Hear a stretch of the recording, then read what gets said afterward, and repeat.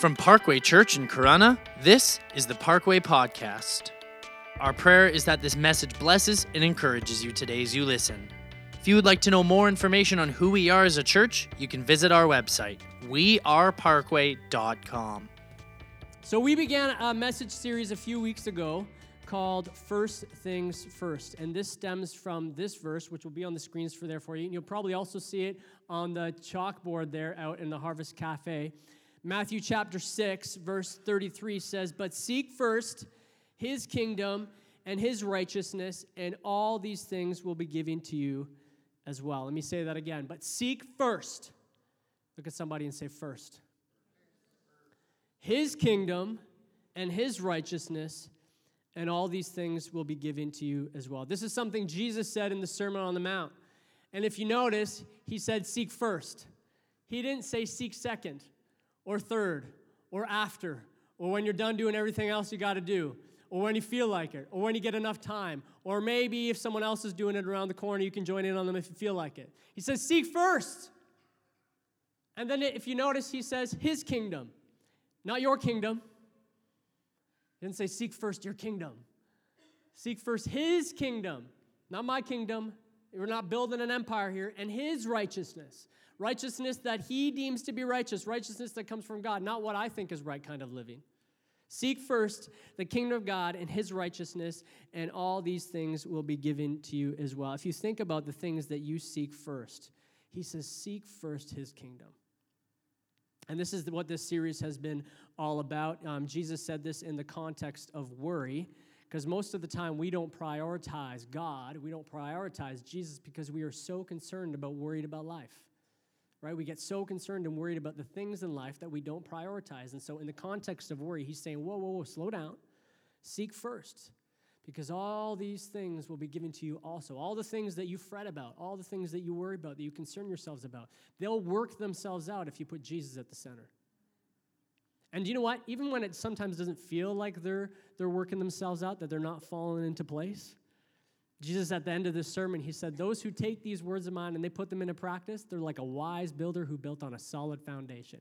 Because when the storm of life comes, and it's going to come, and we can get worried about the storm, the house will shake, but it's okay because we're on a firm foundation. Seek first, he says. And so this series has been around this idea of putting first things first, and the first thing that we need to put is Jesus. And so we looked at this verse extensively in the first message of this series, and then we looked at what John had to say about how we love because God first loved us, and then Pastor Mitch shared last week, and then today I want to talk about why we need to put Jesus first. If we're going to put first things first, why is Jesus the first thing that we need to put first? So if you have a Bible, you can turn to Colossians chapter 1. If you don't have a Bible, let us know, and we will get you one. Or you can pull out an app. There's a free app called YouVersion Bible app that has access to, I think, almost every translation you could possibly imagine. So turn your Bibles, Colossians chapter 1. We're going to start at verse 15.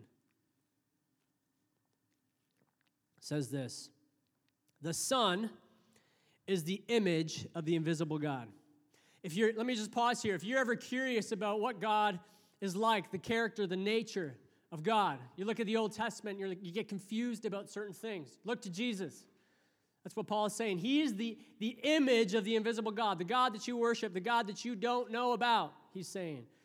Jesus is the image of the invisible God, the firstborn. Look at somebody and say firstborn over all creation.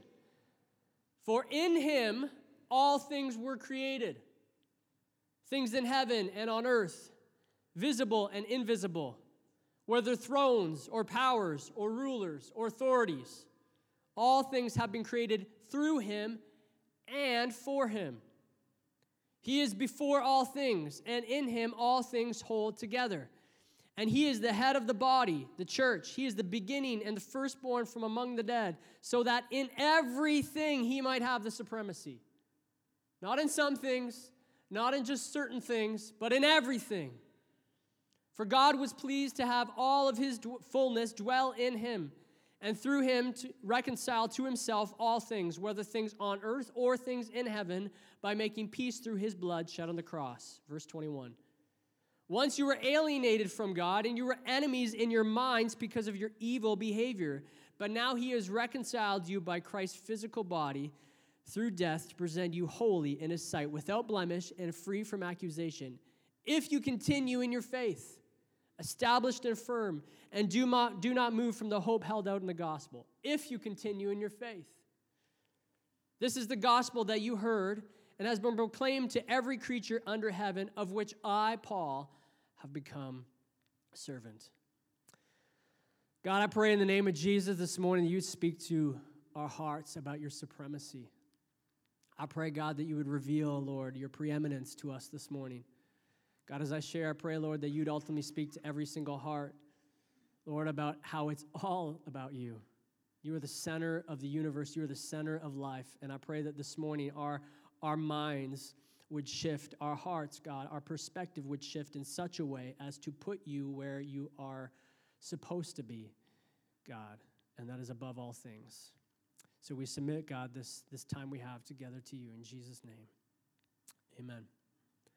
My dad used to teach me when I was a little kid that if I ate my vegetables, I'd grow hairs on my chest. And I remember sitting at the dinner table thinking, you don't realize that I don't want hairs on my chest. And I'm looking at my vegetables going, these are a lot less appetizing now.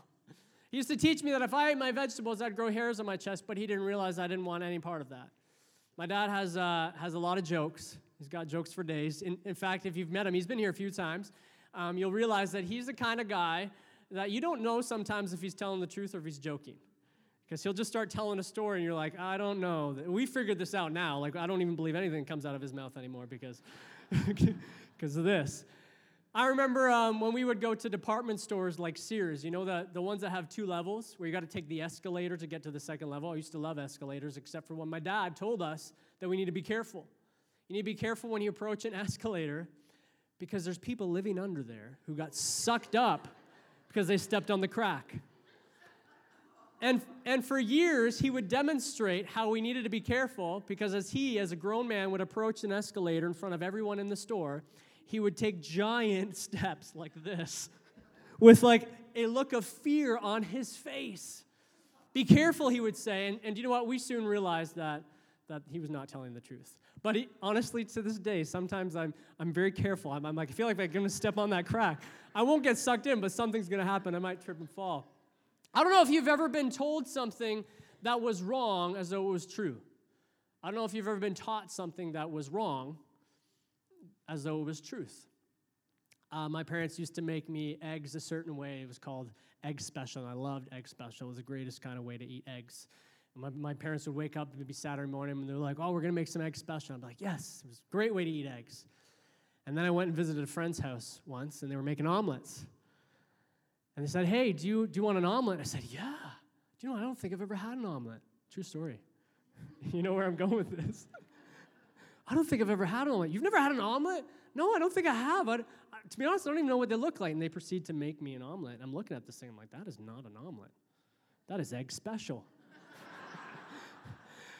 And I learned, I kid you not, I learned when I was about 16, 17 years old what an omelet was. And that my parents had just told me something that wasn't true, as though it was true. I don't know if you've ever been told something that was wrong, as though it was right.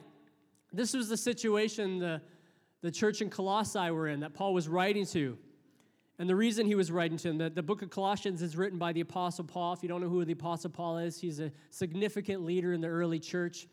And responsible for a large part of the New Testament that we have today. He once went by the name of Saul, who was a religious man, a very zealot religious man, a Jewish guy who was out on the road one day to persecute Christians. And Jesus got a hold of him and changed his life. And so he's been on this mission for the rest of his life, was to just spread the gospel. And so he wrote the book of Colossians with his companion Timothy to the church in a small city of Colossae.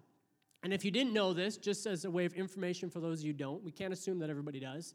The New Testament books, most of those books are actually letters written to somebody or groups of people by someone about truth, and we've just collected them and putting them under scrutiny and testing and collected them and putting them into the canon of Scripture.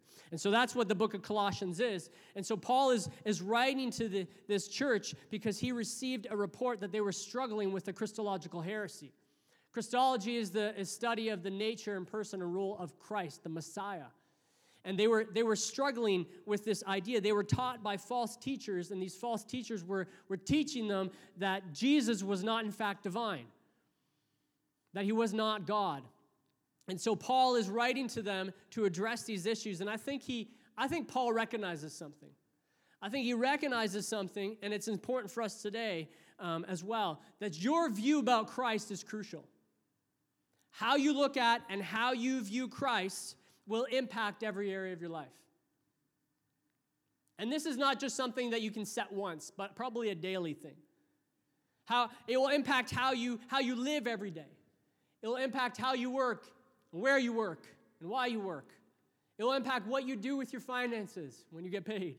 It will impact how you interact with your family, how you serve, how you react in and out of church. It will impact who you are. It will shape your heart, your view of Christ. Who is Christ to you? Is he God? Or is he just a good guy? Is he a good moral teacher?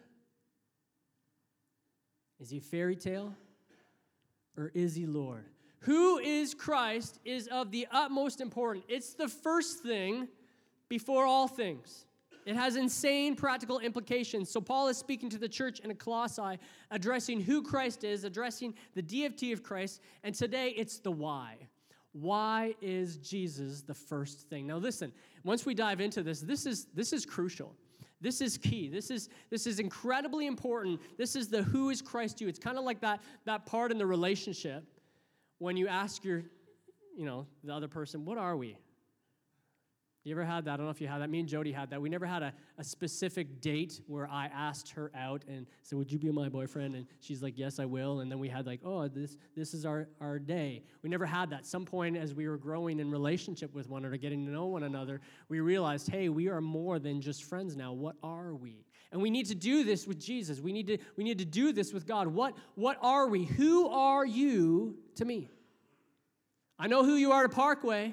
I know who you are as revealed in Scripture, but who are you to me? And so the Colossians were confused about who Jesus was because someone was teaching them that he was not God. And so Paul is writing to them to address this false information that they began to believe. And he says this, key verse, incredible verse, Colossians chapter 1, verse 15. It says, the Son is the image of the invisible God, the firstborn over all creation. The Son is the image of the invisible God, the God that you worship, he's saying, the God that you know, the God that you follow, the God that created the heavens and the earth. The Son is the image of the invisible God, the firstborn over all creation. And that word firstborn is where I want to land today, is where I want to talk about. Jesus is the firstborn over all creation. Some translations you may have in your Bible says of all creation.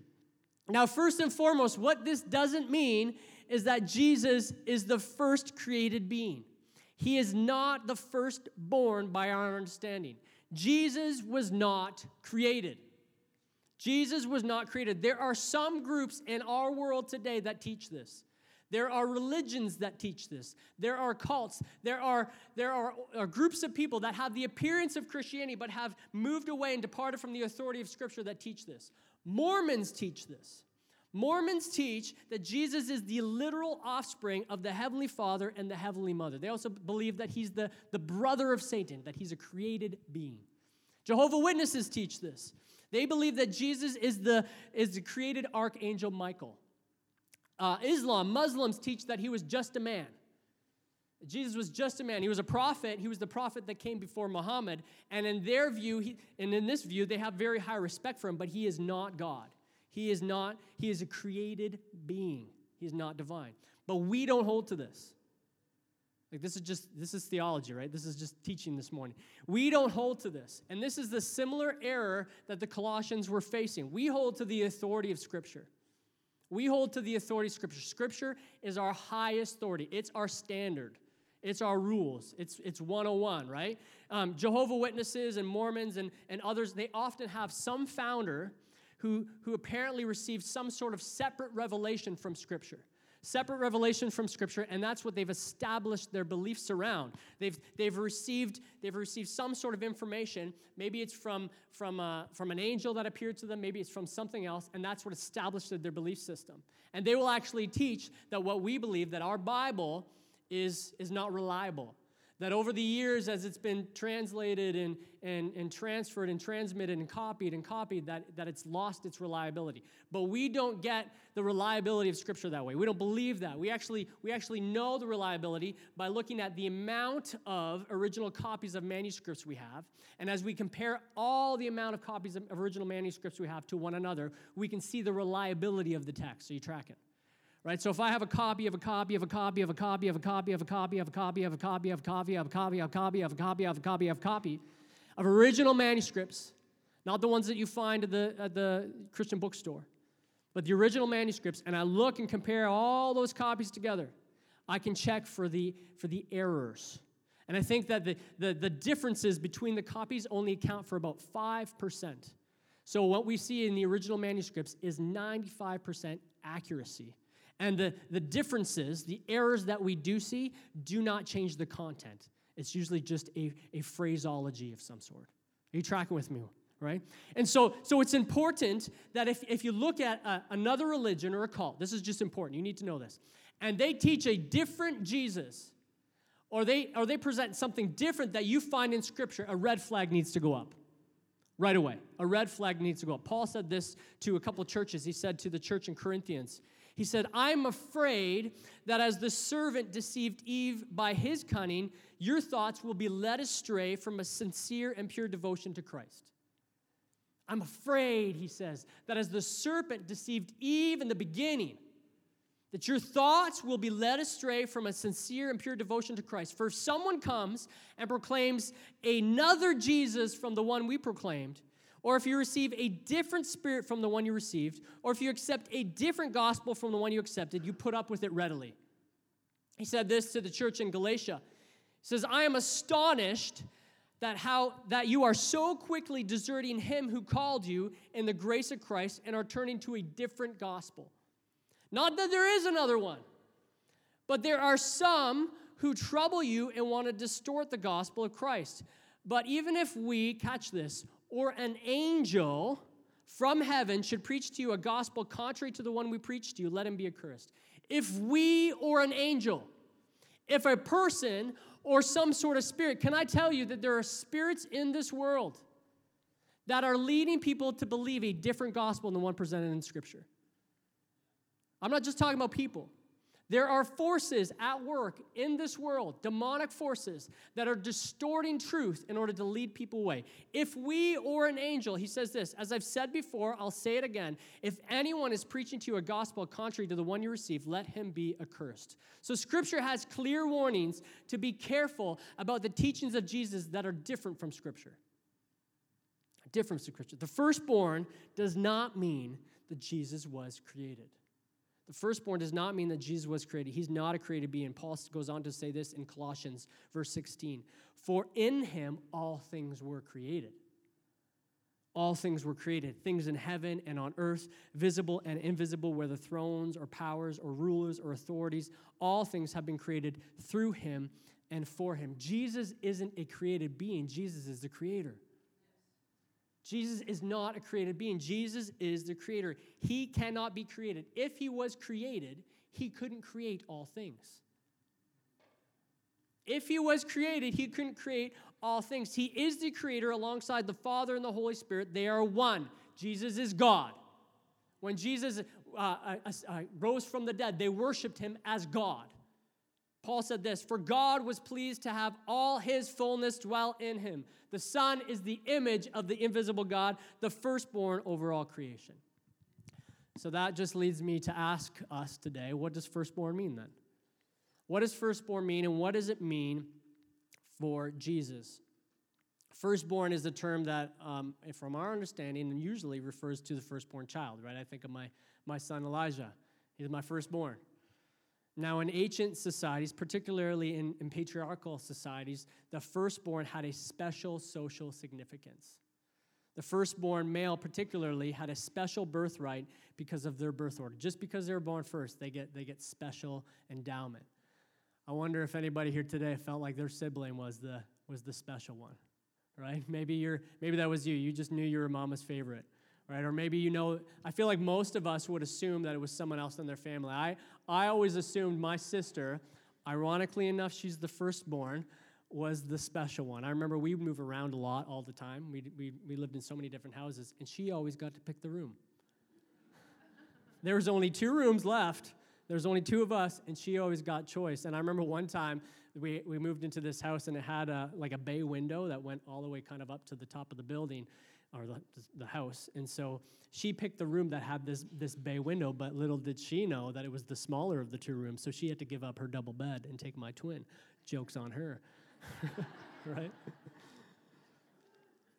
The firstborn male had special social significance. In Judaism, the firstborn received a double inheritance, a double portion of everything that their father owned.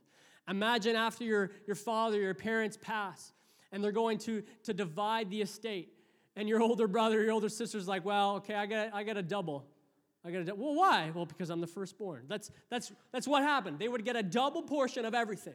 When you learn in Scripture, Jesus tells the story of the prodigal son, the younger brother that goes off, and the older brother that's upset about it. Even when he comes back, he's like, why are you bringing him in? And the older son is upset, but he gets a double portion. He's already got a double portion. He has double of what his brother even squandered. They got a double portion of everything that their father had, and here's why. Number one is the firstborn made the father into a father.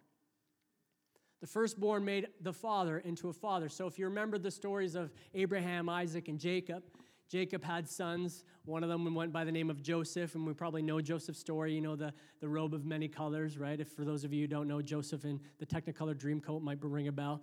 Well, his father Jacob, when he brought all of his boys together to bless them, he said to Reuben, he said, you are my firstborn, you are my might, and the first fruits of my strength.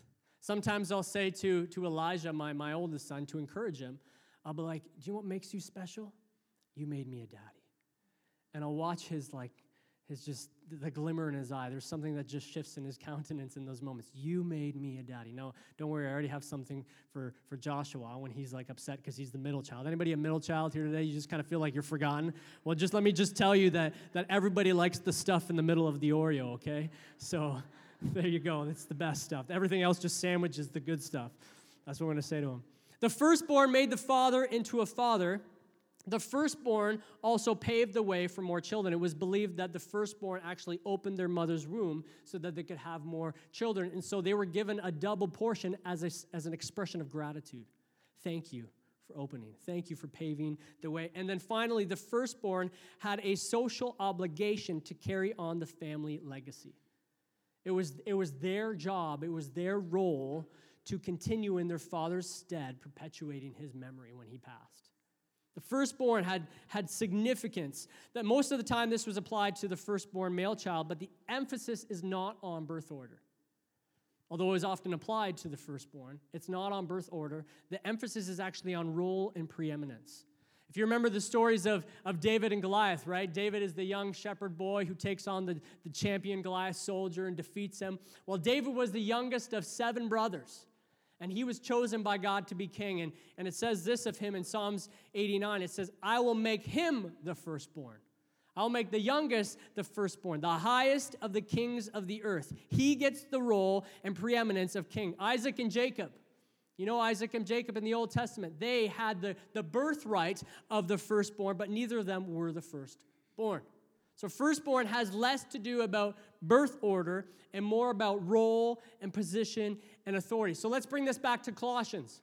When Paul is speaking to the Colossian church about Christ, he's not speaking about where Jesus was born in order.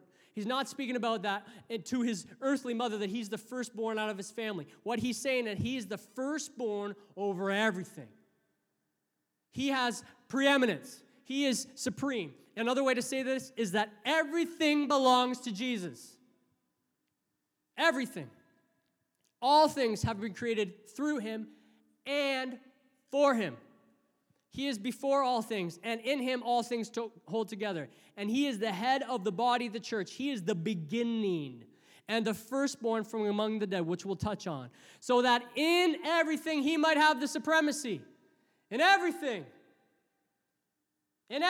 he might have the supremacy. Over your whole life, over everything that you do, over your family, over your spouse, over your kids, over your job, over your circumstance, over your health, over your money, over your positions, over your ideas, over your opinions, over your dreams, over your aspirations, over your hang-ups, over your purposes, over all that you are, Jesus is supreme. He is the firstborn. It's all about Jesus. End of story. Enough said. What is Parkway about? Jesus. What is church about? Jesus. Why do we lift up Jesus? Because it's all about Jesus. If you want Jesus, to be truly who he is in your life, then you got to give him supremacy. I want Jesus to be Lord of my life. Then he's got to be supreme. I just want more of Jesus. Then he's got to be supreme. I just want more of God. Then he's got to be supreme. I want Jesus to be who Jesus is.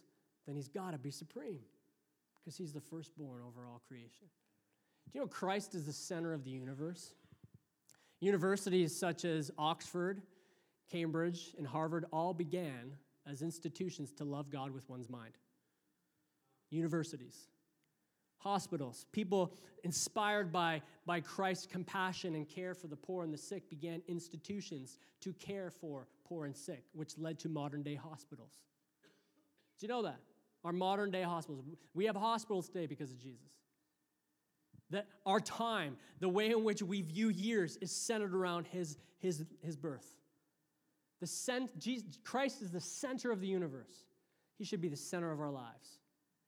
Even people who do not follow Jesus, their lives are impacted by his life, which is crazy.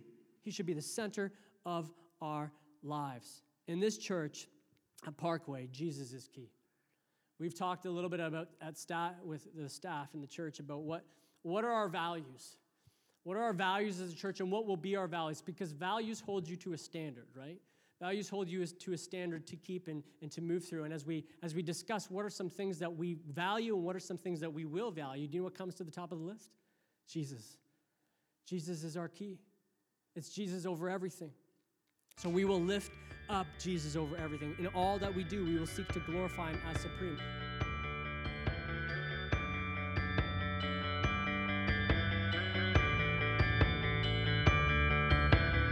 Thank you so much for listening. We hope that this message brought you closer with Jesus and gave you a better understanding of your walk with him today. If you would like to know more about who we are as a church, you can visit our website, weareparkway.com. You can also like us on Facebook and follow us on Instagram at parkway.church.